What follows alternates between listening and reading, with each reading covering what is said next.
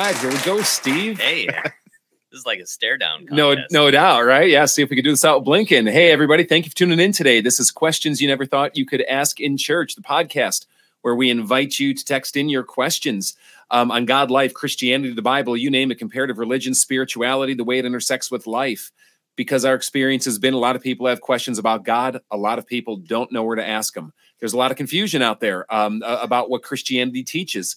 People really don't know how to process it. And hey, big shout out to Andrew coming in the studio today. All right. That was going to be the number one question that I had is, Where's Andrew? Right. Where's all the beauty in this podcast?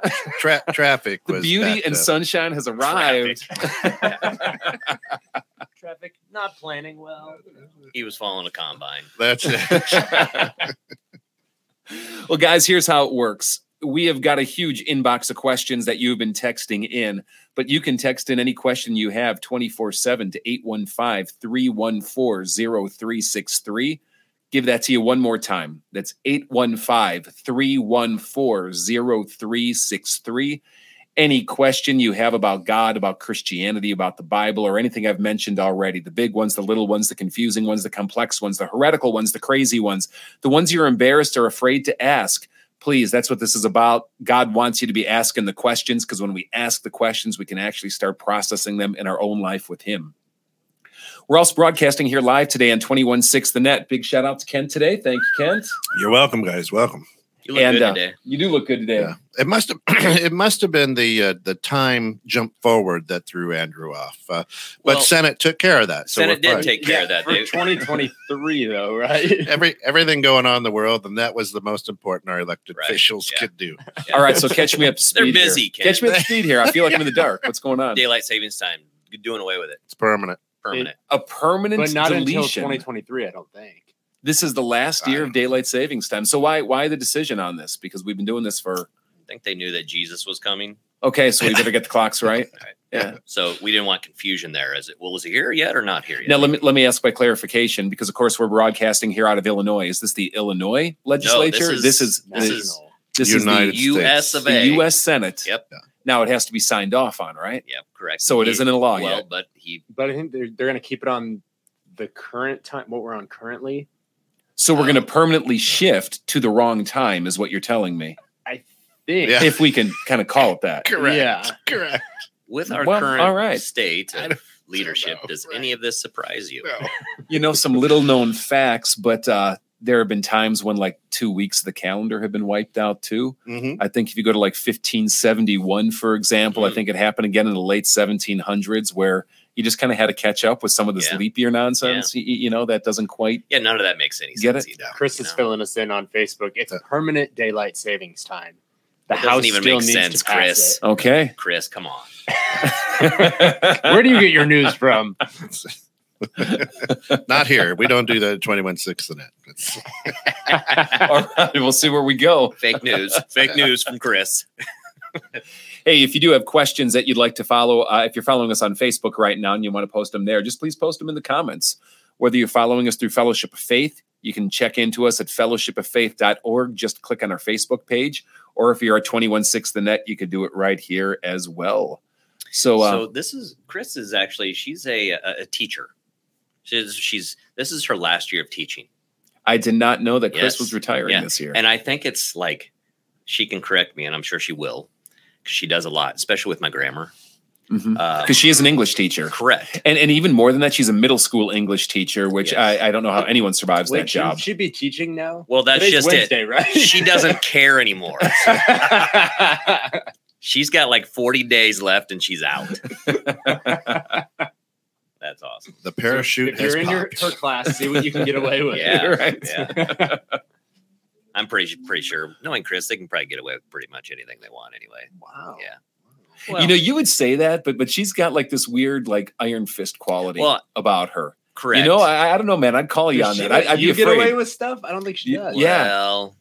I mean, she's not going to scream. She's not going to lose her temper. She's not going to like get into this arbitrary punishment, but she just kind of has this like gravitas that. So she'll put you in her place with just a quick little glance. Yeah. A comment said as calmly as can be. Mm-hmm. Yeah. We're afraid of you, Chris, if you're not picking up on this, all right? We're going to change the title list to questions about Chris. You never thought you could. Questions about Chris. You never thought you could ask. She says it's lunchtime. That's why she's on here. Perfect. Gene's watching from Scottsdale. What are you doing in Scottsdale, Gene? Why wouldn't you be in Scottsdale? Well, I know, but okay. Have fun. Yeah. Enjoy the weather. So I have to say that our listeners are getting more and more lengthy and in-depth with their questions. We're getting like email length questions, right? Yeah, which I like, but sometimes there's like 6 questions in one question. So you're like, how do we get to all of these? We got to unpack. All right. So here's this first one. It's in reference to this last Sunday's sermon. So if you didn't listen to that, okay, at pause Fellowship this, of Faith. check it out. Go back to Fellowship of Faith sermon.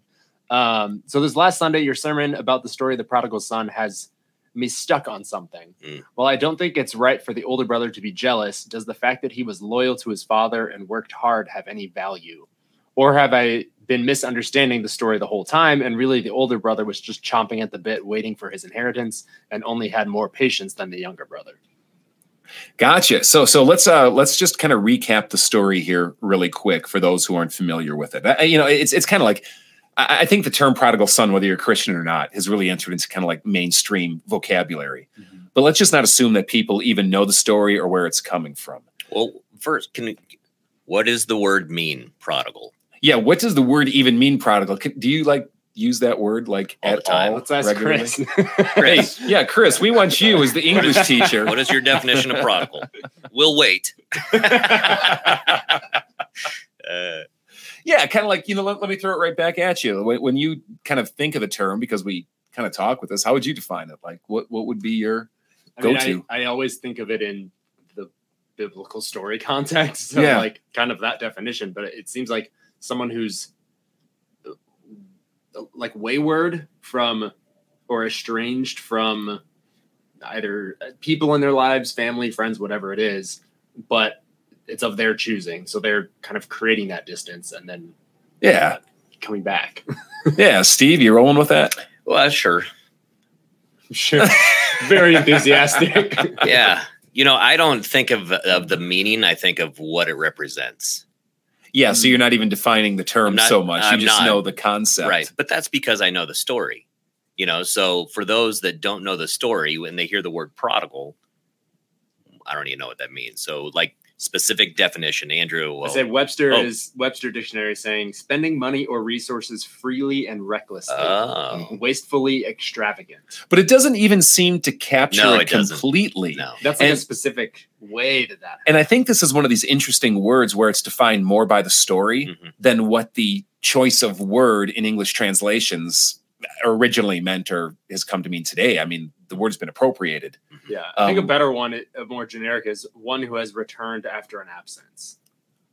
But I think you have to kind of get the sense of that absence in there. That's like, this isn't a guy coming back from military service or something like that. I mean, it's someone who's strong-willed, rebellious, someone who's defiant, someone who, was intentionally thumbing their nose at a family, a father figure, in this case, whoever it might be.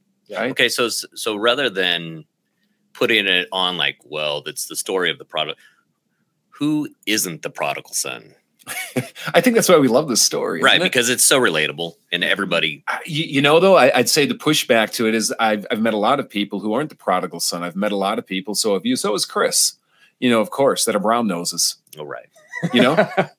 She is that.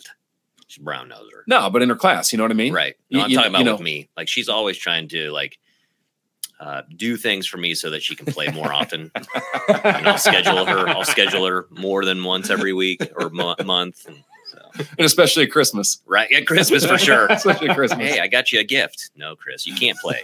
Chris and I are the two people left in the church that like Christmas music, By the way, for those of you who don't know, Steve is our worship director, and Steve actually, I think the proper term is loathes Christmas music. Yeah, music, Yeah. If Christmas could just like disappear, you got a lot of enemies in the church world that way. I think. I do. Like if that gets out, but that's fun. Yeah, you enjoy it because we don't have enough people in the church that judge you for what you do. So let's add another one. You don't prodigal Christmas music, right? Yes, you're the non-prodigal Christmas music guy. Yes. Just take the happiest time of year and just dump it for everyone. Dump it all. Yeah. Yeah. Thanks, Steve. Why don't you just we focus on your appreciate that. gifts that you get? It's more about presence than Right, Jesus. yeah. Come on. Anywho, All right, let me rein this in. Luke chapter 15, out of the Gospels. Jesus tells a trilogy of stories, 3 back to back, and you should read them all in context. The first one is a story about lost sheep. The second is lost coin. The third is this prodigal son. So it's all revolving around this idea of someone or something being lost. But the opening to these parables is important for understanding, I think, the question here about the prodigal son. Because Jesus is teaching in the context, and it says, sinners and tax collectors are gathering around Jesus. But there are religious people, specifically the religious elite, Pharisees, teachers of the law, who are looking at this, they're witnessing in this, and they're kind of standing there with this like judgment, looking down on the whole thing, not just on the people, but on Jesus in particular for associating with the wrong kind of people. And they mutter to themselves, as Luke 15 will put it, that look at this man who eats with tax collectors and sisters and sinners. So it's a judgment on them all. And that's important to know because that is the final point of the parable of the prodigal son. The story is basically about 2 brothers, and one tells his dad more or less to drop dead, give me your inheritance now, takes it and squanders it in wild living. So, you know, it doesn't really define what that wild living is. You know, I just imagine he's probably going to like, you know, wet and wild water slides and stuff like that. And, you know, spending way too much at the snack bar, right? Yeah. But, funnel you know, cakes. funnel cakes, They went to Trio and just bought the place out. Yeah. Trio, if you want to sponsor us, just let us know. Hurry up already. Let's get that contract. But, you know, signed. you kind of figure out what that wild living probably would look like or mean. Yeah. Guy hits rock bottom. He's starving. He's his life is a wreck. And he kind of has this come to Jesus moment where he's like, you know, what did I do? You know, my father's servants eat better than I am eating right now. What if I go back? And whether it's sincere or not is debated. Maybe he's broken over it and just misses dad. But I kind of get the sense more that he's trying to figure out how to get dad to give him more of what he wants, which is a safe livelihood of sorts. So he's going to go back to his dad and he's going to come there and say the right things and do the right things and be apologetic. And again, you could debate in your mind in the story whether he's sincere or not, but that really isn't the point of the story. So when we're getting hung up on those kinds of questions, we're already missing what Jesus is trying to do because more time is spent on the discussion with the older brother after this younger brother comes back. Because, of course, the prodigal son returns. The dad's looking for him far off, runs to greet him, puts his arms around him, welcomes him back as a son, throws a feast in his honor. And it's the older brother who is all ticked off by this. And the older brother is coming back at dad going, you know, when have I ever done something like this to you? I've always done what you've told me. And have you ever even given me the smallest of feasts? And the dad comes back to the older brother going, look, you have always been with me and all that I have is yours. But your younger brother who is lost is now found. He who was dead is alive again. The story is an indictment on the older brother, or back to what I said in the beginning, on the Pharisees and the teachers of the law. It's an indictment on religious people who hold their noses a little bit too high over sinful people whom God welcomes freely in his grace with the same honors as the religious people. So it's really kind of a strong indictment by Jesus upon people who go to church and spend their lives in church and revolve their lives around church and doing the things of God over those who often get judged in church contexts. So all that kind of context here, I don't think it's right for the older brother to be jealous. You're right. Does the fact that he was loyal to his father and work hard have any value? Of course it has value. He was honoring his dad in that. Now, we can't speak to his motives, but of course it has value. But have I been misunderstanding the story the whole time? And really the older brother was just chomping at the bit waiting for his inheritance? I don't know if I'd look at it that way. I don't think that's really the point of the story. I don't think he's drawing out some idea that the older brother is trying to look to how to get away with stuff like the younger brother. The older brother is just simply resentful, jealous, or thinks that he has a better in with dad because of how he's lived. Which makes sense. I think that's how all of us think, either with parents or bosses or whatever. Like, I've been doing my work this whole time, and you got this guy who, you know, skipped work a bunch. Now they're back and we're throwing a party. Like, no, I was, you know, pulling his weight the whole time. Like, and in most contexts, it does make sense. And in most contexts, it's even true. Like what employer in their right mind is going to do this way? But that's what makes God's grace so radical and scandalous. It is completely opposite the expectations that we have from the rest of life. It's totally my brother and I. Yeah. Totally. Yeah. Which one are you? Which brother are you? Now, are you actually older than your other brother? No, he's older than me. So he's older than you, and he's the good boy? Yeah, it's all law for him. Okay. So because this is to me just a very clear picture of God painting for us law and gospel. Yeah. That's so no wonder you're into Christ. I mean, yeah. Totally. And that's why, you know, like, go ahead and continue like trying to earn that, you know, and doing the right things all the time because you think that's, you know, what you should be doing. But then that doesn't really leave much room for grace and mercy and I won't go there. I was going to give another example, but I don't need to. So it's law and gospel. That's the story. The prodigal son. Drop the mic, Steve. That's it. Moving on. Dave said it in 20,000 words. I wrapped it up in 5. What's our one word summary of the sermon this last week? Going back to Christmas music real quick. Scott is a good brother in Christ that we have. Phenomenal guitar player, bass player, musician, really, in general. But he says Christmas music is the best. And I just want to say, boy, have I got the seasonal job for you. Hit me up. I'll get you there. We've got about 1 month a year where we would love you. You don't have to worry about going to Kohl's to earn some extra money. I got something for you. Steve's got the gig lined up.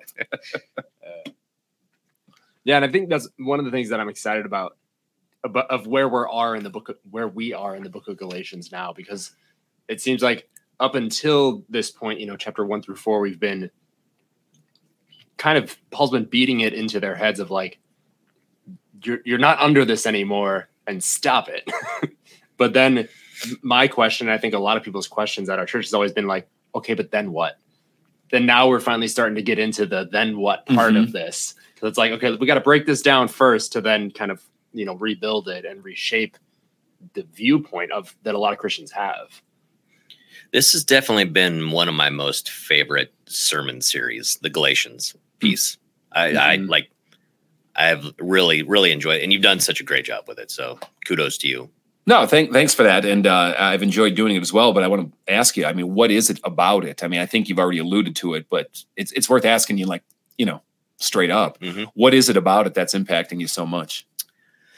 I think a lot of times we do get so focused on works and proving, you know, so you say you're a Christian, so, you know, you live by that, trying to show people so much about what it is that looks like. And so it does become about, well, the things that I have to do. And this is a refocus on Paul. I love, you know, I can just imagine saying, look, you little idiot, this is not how it is. Quit being so freaking about you and look to Christ as far as the change that he has made in you that makes you want to live differently, not because you're a slave to the law, but because of what he's done. And so there's a sense of freedom in that. Yeah. Well, I think it can easily become a perception thing where people put on their church face or their church behavior, and that limits you from having an authentic relationship with people, because you're like, oh, well, I got to act like I have everything together and I know all the rules and I'm following everything. My life is perfect. And you're limiting people's ability to love you and show you God's grace and show you God's love. And that's kind of, it feels like what, at least how I grew up in the church, like that was kind of the gist of what you're supposed to do is like, oh, well, you have everything together and now you come to church. It's like, right. It's not, that's kind of the opposite of how it should be. Correct. And I love, and I don't know that we got into this so much during this, but I do know, like, when God really got a hold of Paul and Paul's just on fire and he's thinking, well, I'm going to go out and I'm going to let everybody know about who God is and who Jesus is and whatnot. then what did he do? He basically put him in prison. You know, he's like, oh, you're not going to go do these things that you think you're going to go out there and just, well, here's who he is and whatnot. I'm going to put you in prison and make you write letters. You know, like who would get into ministry and think, well, you know, God's going to use me for something because this is my talent. This is my gift. Well, hold on a second. No, I'm not going to use those gifts that I've given you. I'm actually going to put you in a jail cell and make you write letters to people. Mm-hmm. That's pretty phenomenal to me, you know, because his attitude through all of that was just like, okay, you know what? If that's where you want me, that's where I'll go, you know? So it had to be incredibly frustrating for Paul during this time. Mm-hmm. But at the same time, he was very obedient during that time. And I think about being in that cell or in prison or wherever and thinking some 2,000 years later, here we are talking about it. You know, like I can't wait to get to when we finally pass, Jesus comes and we get to spend all eternity. I can't wait to just sit down and have conversations with Paul. Yeah. It's going to be so interesting. And you'd be like, okay, so tell me something about this. When you said this, yeah. What were you thinking? Yeah. Yeah.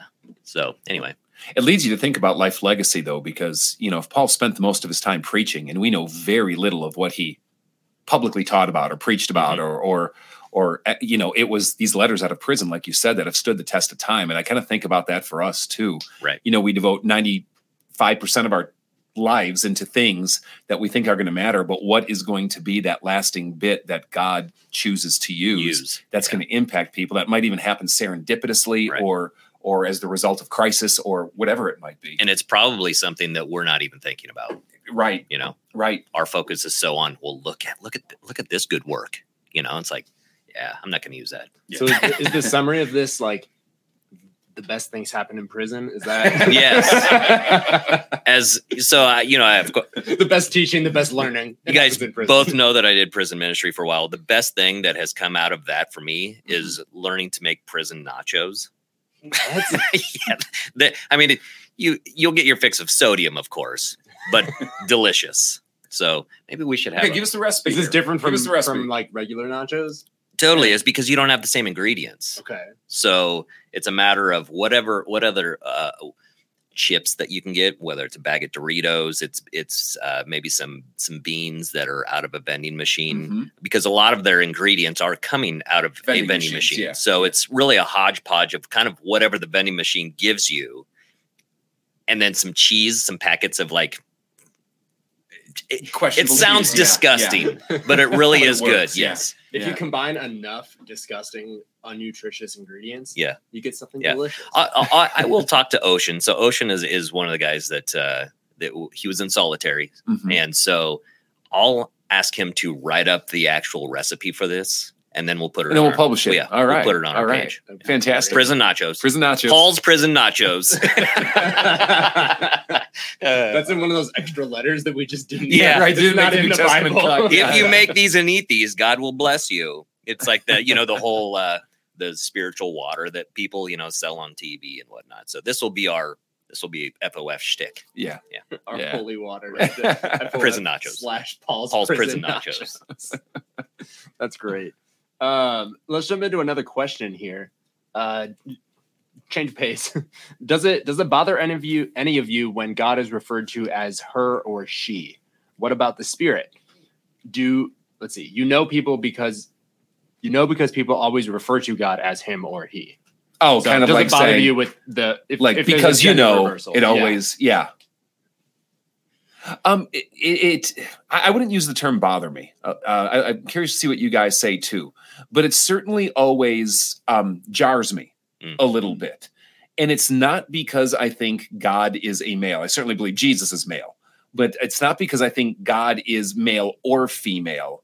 It's because it seems that the use of the language her and she is done more to make some kind of peripheral point than it is to actually talk about God. So I think that's why it always catches me by, not surprise, but kind of just knocks me a little bit. Yeah.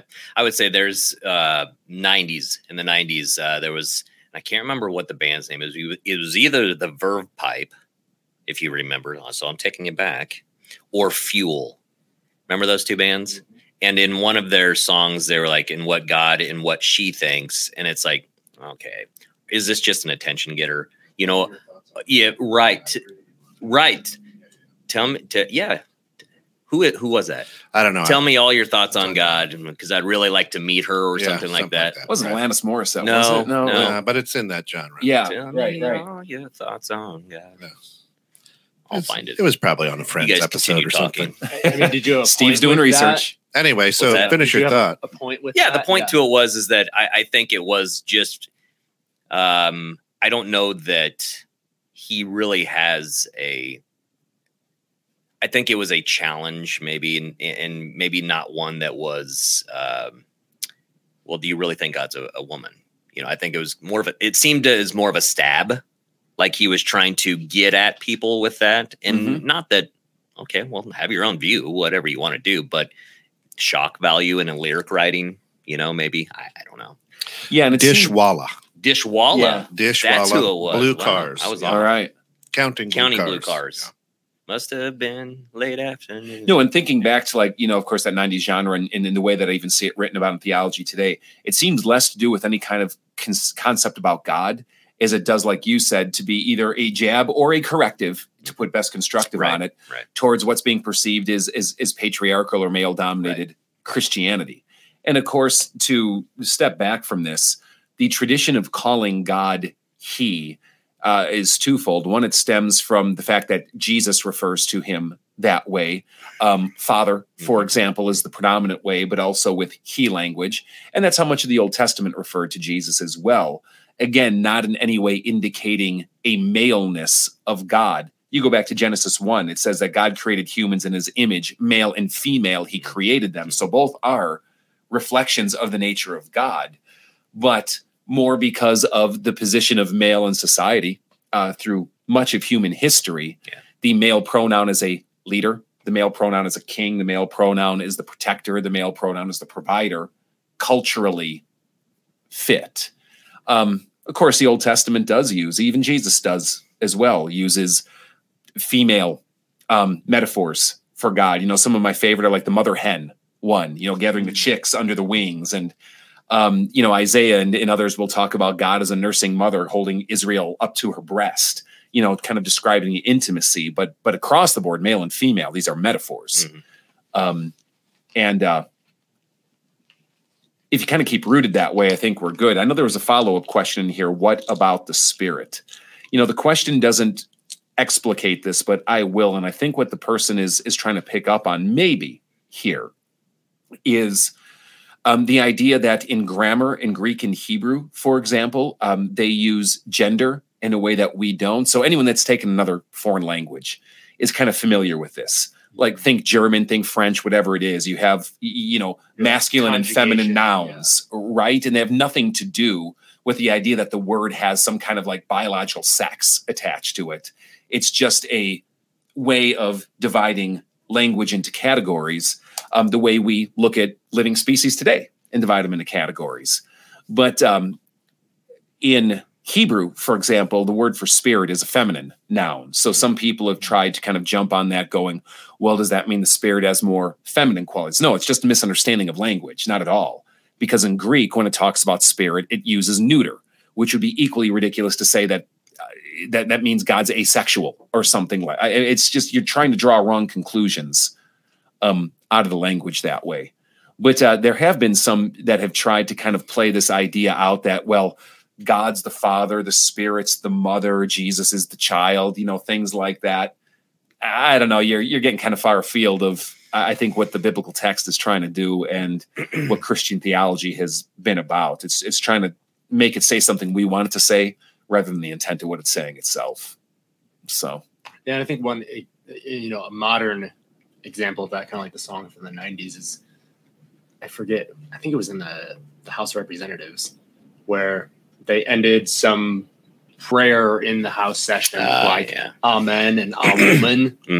Yeah, right. And that's just like incorrect on all levels. Yeah. Like, the men part of that word is not talking about gender. men. It's just how the word is spelled. And I don't suspect that the person is talking to God anymore at that point. Now, I don't know if that's how you're talking to God personally.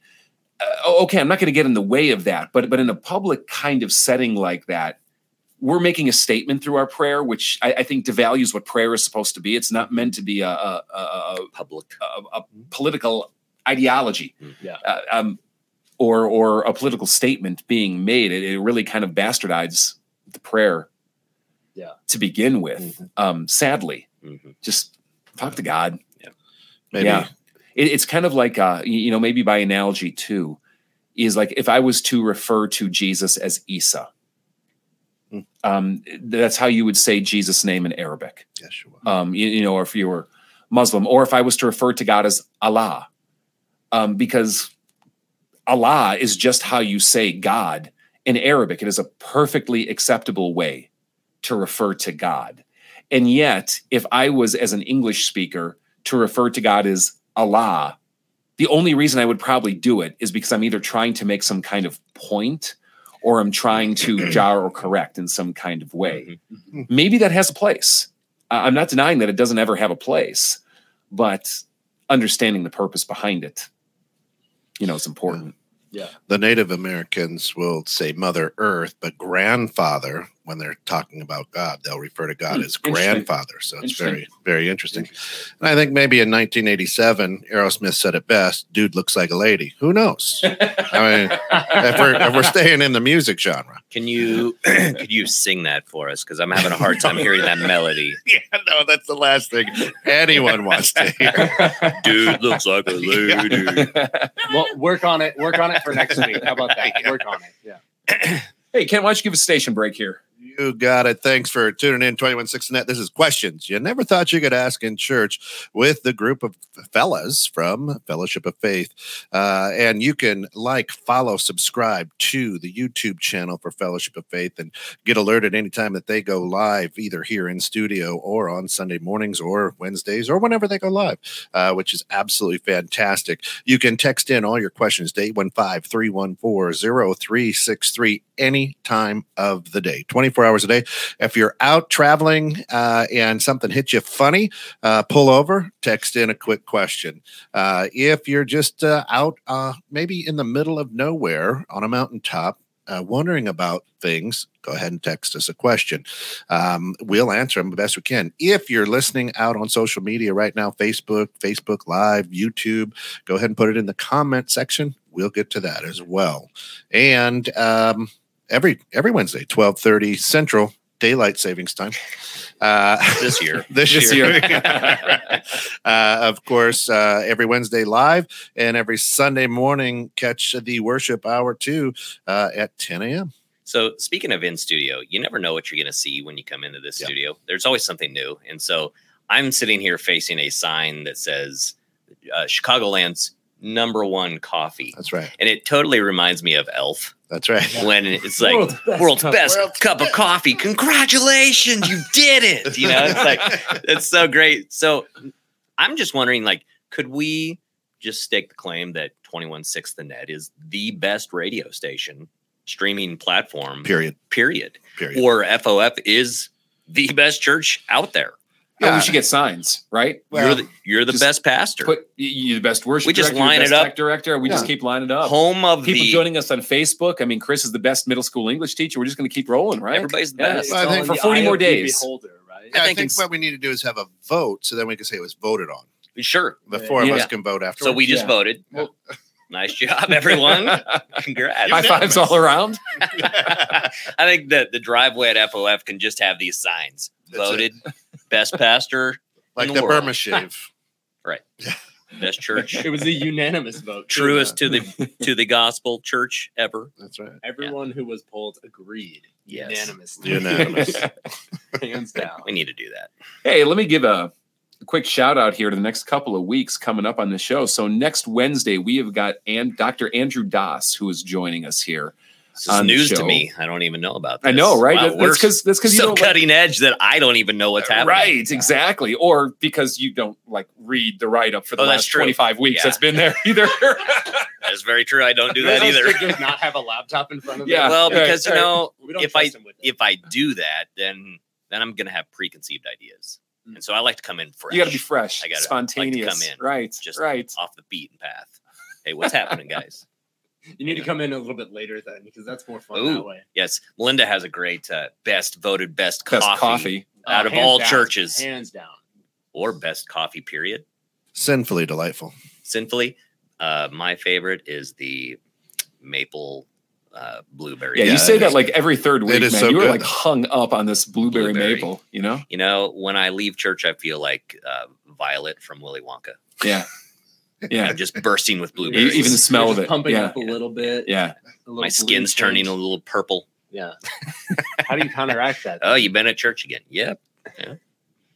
Anyway, sorry. So this Back to person, the schedule. Are we back? Are we who's back? who's this person we're having on the show? His name's Andrew Das, Okay. D-A-S, and What- he's a premier Pauline scholar. He's written a big honking commentary on Galatians. Pauline scholar. Yeah, What is Pauline? Paul. Paulian. No, no one says Paulian.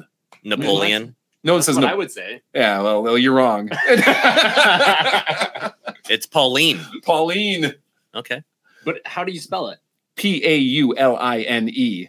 That's Paulian. No. Come on, Pauline. No, man, that's ridiculous. Like Christian. No, that's Pauline. I-A-N. It's Christian is basically the same. I-A-N. Basically the It's same. like the same thing. It's just letters. What do Yeah. letters mean? It's whatever you say, whatever you decide. Work on the theme music for that. But he's coming in. Come on, Pauline. He's coming in. He's coming in and talking all things Paul in the New Testament. He's talking Galatians. I mean, he wrote, a commentary on it and other things as well. He's doing a lot of research actually right now into divorce and remarriage in the early church, actually, which tends to be a contentious topic even through today. People struggle with this all the time. I talk to people all the time who are just kind of wrestling going, I know there might not be a biblical mandate here, or thus saith the Lord, but like, how do I wrestle through a relationship that's gone toxic? Am I free to divorce? Am I free to remarry? And so it's a lot of cutting edge research in biblical studies. So where's he in that coming arena. from? He teaches at Elmhurst University, actually. So he's not too far from where we're at right now, maybe about an hour southeast of So here. he'll be in studio. And he will be in studio. Awesome. 2 weeks from today, we have got Jeff Dunn Rankin joining us with Ministry Architects. Ministry Architects is a church consulting firm, and we're going to bring Jeff on because he talks to literally thousands of churches of every stripe and variety nationwide about the state of the church. What's his take on what's going on in the church, in church culture, the future of the church, the struggles of the church, the needs of the church, you name it. So it should be pretty good. We could pepper him with questions on all things church. Perfect. 2 weeks from today. So you guys have been busy getting guests. So Yeah, I've been very involved. yeah, making those phone calls, haven't you, Andrew? We're really pounding those phones. We're gonna dial, man. Exactly. So now I feel like I've got to step up my game. You do. And so you do. Who you bringing? I'm gonna We want drive. Ocean. I'm gonna drive down to Elgin. Okay. And I'm gonna get Tito. Is his Okay. name? Tito. I was watching Family Feud last night, He's from And- Elgin. and there was a family from Chicago. Can I ask, were you watching like Family Feud from like 1982? No. It was No, Steve Harvey. Family Oh, okay. Feud. Okay. We got a good one here today, fellas. Whatever he says. Anyway, just happened to know that Tito was a barber, owns a barbershop in Elgin. So if you're in Elgin, you need a quick shave or whatever. Go see Tito. It's not an ad, not sponsored. But He doesn't know me yet, but he will. But he's listening. But probably isn't. Yeah. But he should. He should.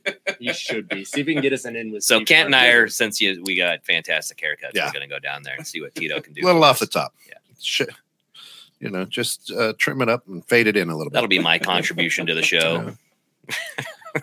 So you've got 3 weeks to figure it That's out. We got fine. the next 2 weeks We got the booked. next two. Drive down there on Sunday morning.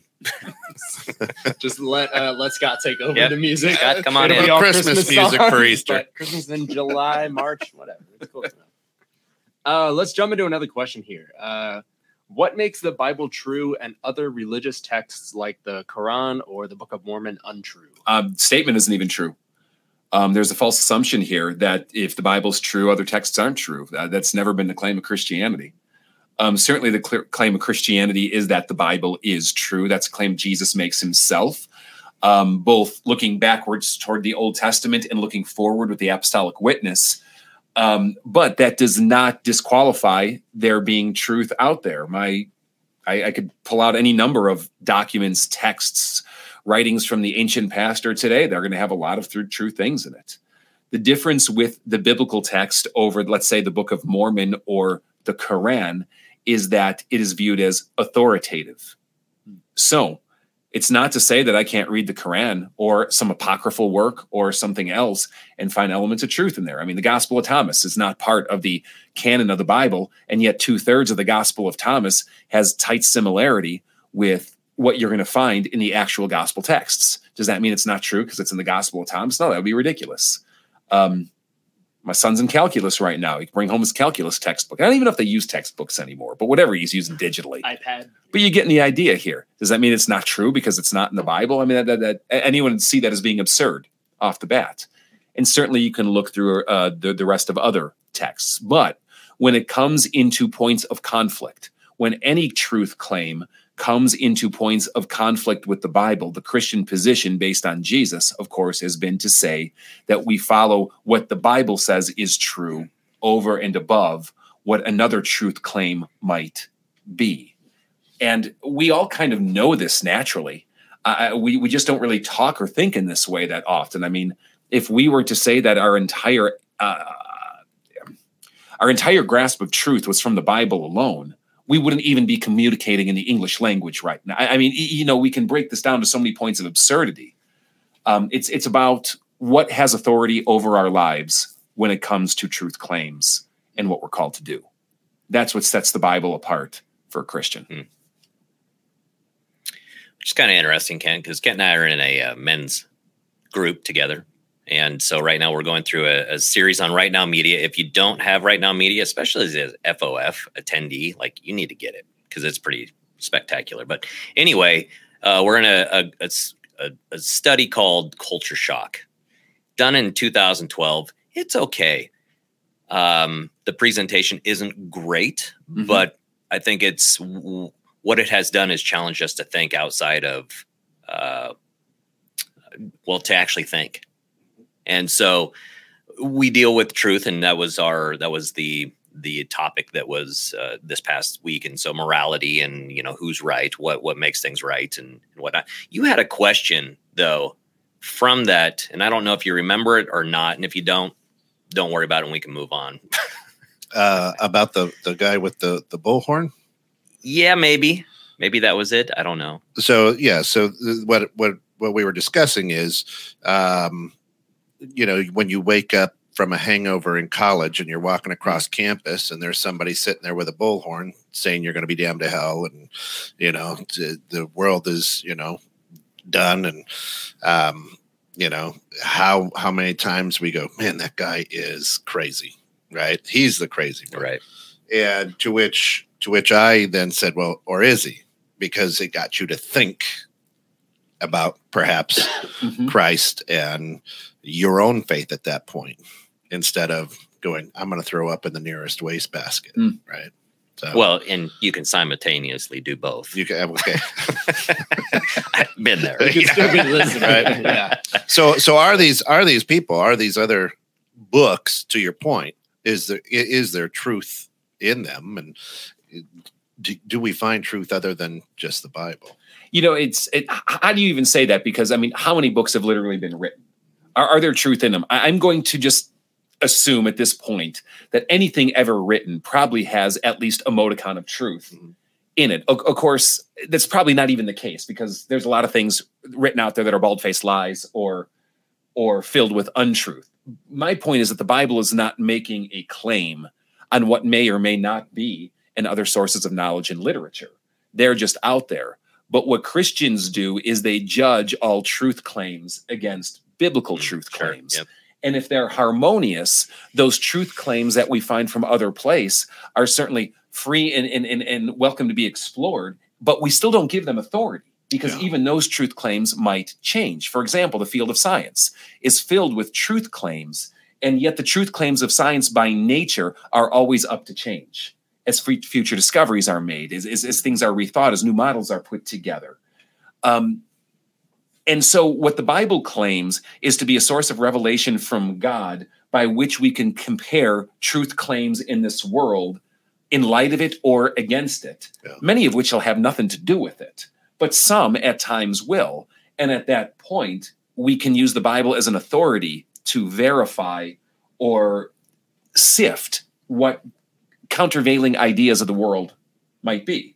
And of course, we see this in hot topics like creation and evolution, where you seem to have a competing truth claim about the origins from at least what has been considered the natural, or better put, historic reading of Genesis. You see it in fields like psychology, of what really is the nature of the soul or the human condition. Are humans fundamentally good or evil? You know, so I mean, there's plenty of truth claims in the world that this touches on.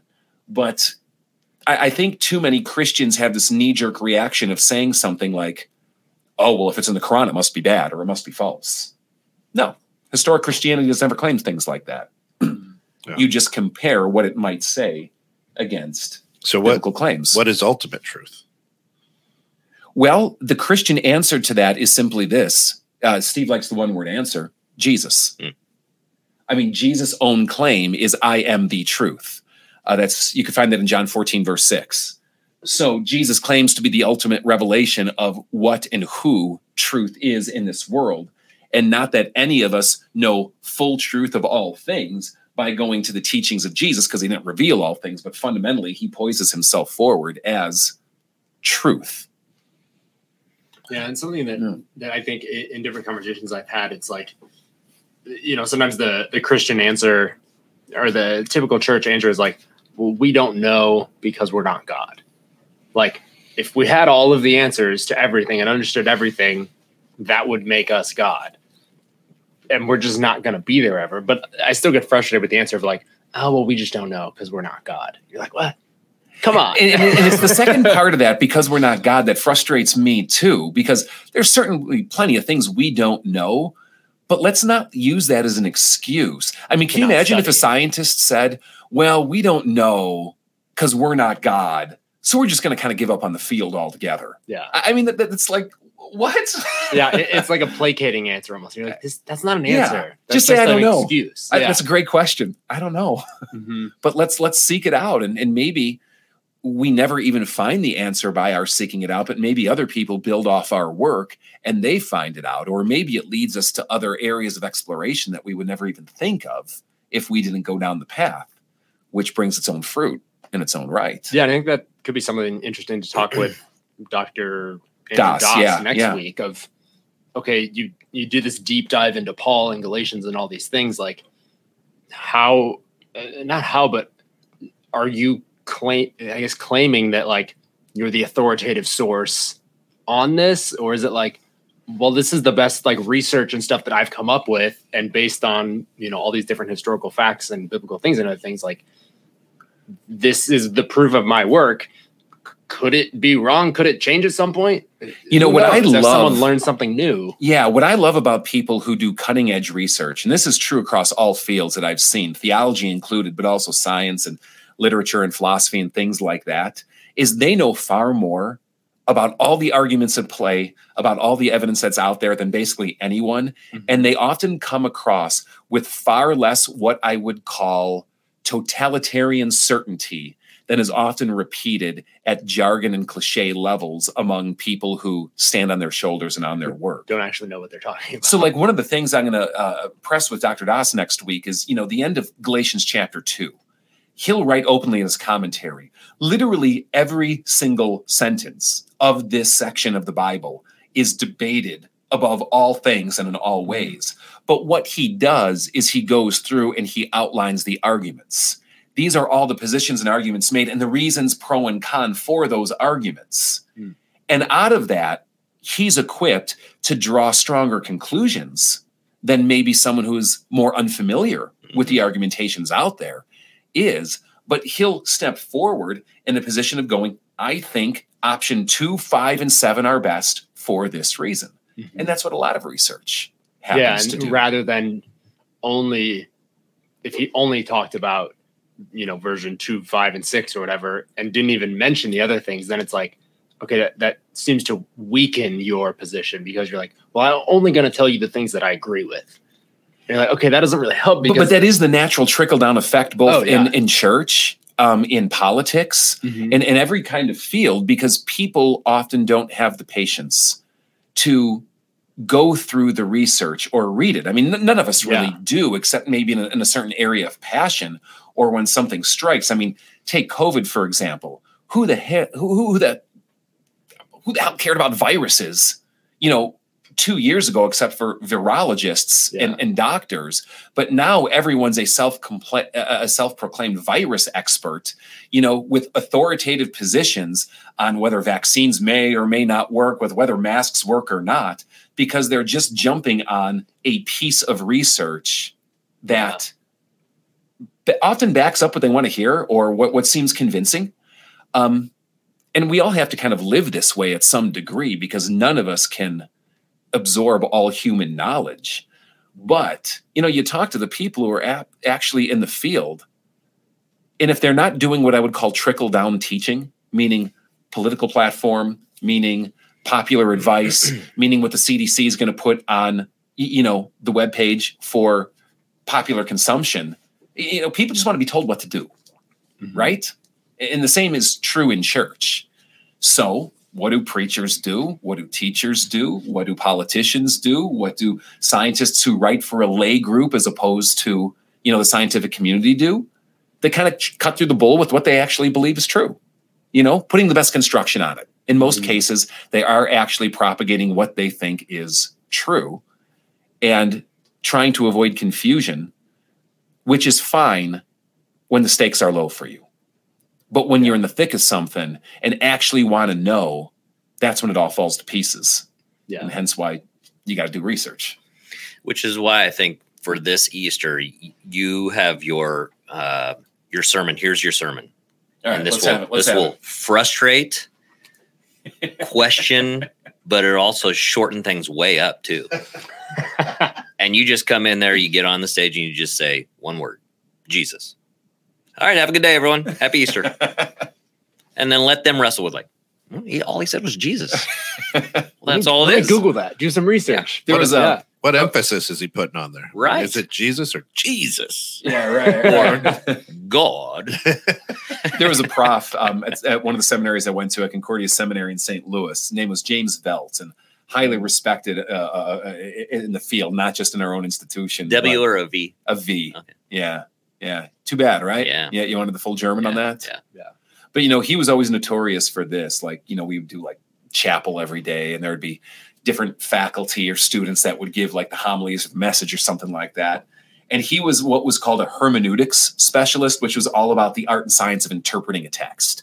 So he was the language guy. He was the Greek expert. He was the guy who was deep into the field of not only New Testament studies, but language and the construction of the actual text and interpretation of text itself. And he was notorious for doing this. He would get up, he would read some passage, kind of typical in any kind of format, and then you're expecting a sermon to come off it, right? You just go, well, can't say it better than that. And then you go and sit back down. Just it is what it is. That's what it says. Right. That's all I'm going to say in a different way. So we might as well just go with what they say. Go with that. I like that a lot. That would shorten services a little bit. It'd be great. Yeah, it would. It would. Not great that I don't enjoy your sermons, because I do. But great in the sense that I would just like to see the reaction. And we're kind of all about throwing people off this Lent season. Right. So let's go for it. We talked at the very beginning of this about Chris and how we kind of fear her a little bit. There's that sense of fear because there's just a power and authority there. And we have a question about fear of God here. So look at how I made that correct. Yeah, wow. That was masterful, Andrew. Yeah. What does it mean to, in air quotes, fear God? If I believe Jesus saved me, do I have anything to truly fear? I know I am afraid of letting God down, and I'm afraid of not having genuine faith, but I'm not sure I fear God because I believe he's faithful to his promises and that he loves us. Is it wrong that I'm not scared of God? Can you elaborate on fear? Yeah, thank you for asking this great question. And I think you're hitting on the need to go deeper than just simple cliches or just simple aphorisms and statements, because fear is a very broad-based word. And simultaneously, to be afraid of God is as natural as can be and even healthy and good. And to not be afraid of God is the right thing as well, precisely because of what you said, because in Jesus, we have nothing to fear from God. the Bible will talk often about fear of God. And I'll simply give like an analogy. You guys ever been like Yellowstone or, out west where they got what I would call like American wildlife preserve things going on? God's country, yeah. Right? I remember even in St. Louis, they had this. They had this like bush. It wasn't Busch Gardens, but botanical gardens. No, but it's these buffaloes. It's out on Highway 44. Oh, yeah. You get out west, and like the buffalo would like free range, and they could walk up to your car. They never did because it was hot. And they just wanted to lay in the shade, but they could. But like I remember when we were driving through Yellowstone, and like the bison will come right up to your car, which at one level it's like, how cool is this, right? At another hand, you see this like 2,000 pound, maybe 3,000 pound animal. I don't know what they weigh. 15,000 pound animal. That's a big buffalo. You know what I'm talking about? 15,000 pounds. 28,000 pound buffalo.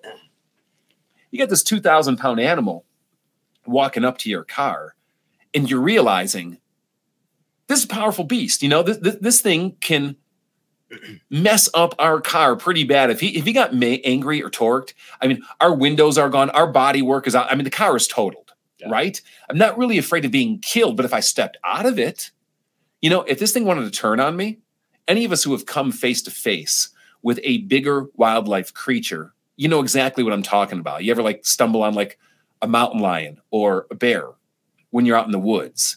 Standard bear usually. Is it right to fear something that's powerful? Absolutely. And God is the most powerful being in existence. Is it right to come up next to like rushing water and fear the water, like rapids or a waterfall or the ocean or the power of the waves when they're really swelling? Because is it right to be afraid of that? Absolutely. Because when you stand in the presence of something more powerful than you, it is only right, natural, and healthy to stand in fear and awe of something that can utterly obliterate you. So yes, it is right to fear God. And yet the good news of Jesus is we have nothing to fear from God because God is fundamentally good, not random. God is wild, I would say, dangerous, to quote C.S. Lewis, I would say. But because he is good and because of what Christ has done for us, we don't have to fear him being capricious with us, random with us, out to get us, or in judgment from him. And so that's about the best I can do in this length of time to elaborate on fear. It's what you mean by it that really matters when you talk about fear in relation to him. Yeah, I almost think about it as like a healthy respect for that amount of power. I think that comes across in hunting and all these other things. It's like you're respecting ocean, like what you're shooting. You're respecting the power of the ocean or the power of weather and natural weather. And because it's like, well, if I don't, I'm not going to be safe. What it can do and what it can do to me. Mm-hmm. And speaking of hunting, my family was in town and they introduced me to a show called Meat Eater. That's good. On Netflix. It's a good show. It's a hunting show. They cover all types of stuff. Yep. Recommend. All right. Gets all right. 5 stars. It's a great show. It's just a healthy respect for nature and God's creation and what he gives to us. Well, I think fear, you look at Sodom and Gomorrah. Well, if you're not fearful after seeing what God did there, it's like, okay. Flood even. Or flood. Or just even the power that he has to create. You think of the words that came out of his mouth and just that power as well. Like, wow, this is pretty. And it is amazing that when people would see Jesus do some of these great miracles, including his closest followers, like stilling storms, for example, the result was often fear. Yeah. Because you're realizing the absolute power of the one that you're in the presence of that you often neglect, downplay, or take for granted. Mm-hmm. Yeah. Well, it looks like we're hitting the 1 minute mark. Yeah. We're going to wrap up shop here today. We want to thank you for tuning in. Again, this is Questions You Never Thought You Could Ask in Church, and we broadcast this live every Wednesday afternoon, 12:30 p.m. to 1:30 p.m. Central Time. If you've missed past episodes, join us at fellowshipoffaith.org. Hop on the FOF Plus page and you will find past recordings there, or go to Spotify or Apple or whatever your favorite podcast provider is. Do a quick search on Questions You Never Thought You Could Ask in Church. It'll pop right up and you can listen to past episodes. If we did not get to your question today, don't fear. It is in our inbox. I know we've got quite a litany of them. that we'll get to in time. You could text those questions at any time to 815-314-0363. We will get to them. We value your questions. We want to talk to you and speak to you and maybe help you along the questions that you are asking. One more time, next week, we've got Dr. Andrew Doss on the show talking about all things Paul in the Bible, in the New Testament. So bring your questions that you have for that arena. Should be good. And I think we're tuning out. Steve, Andrew, yeah, see you next week. Everyone, God bless. Question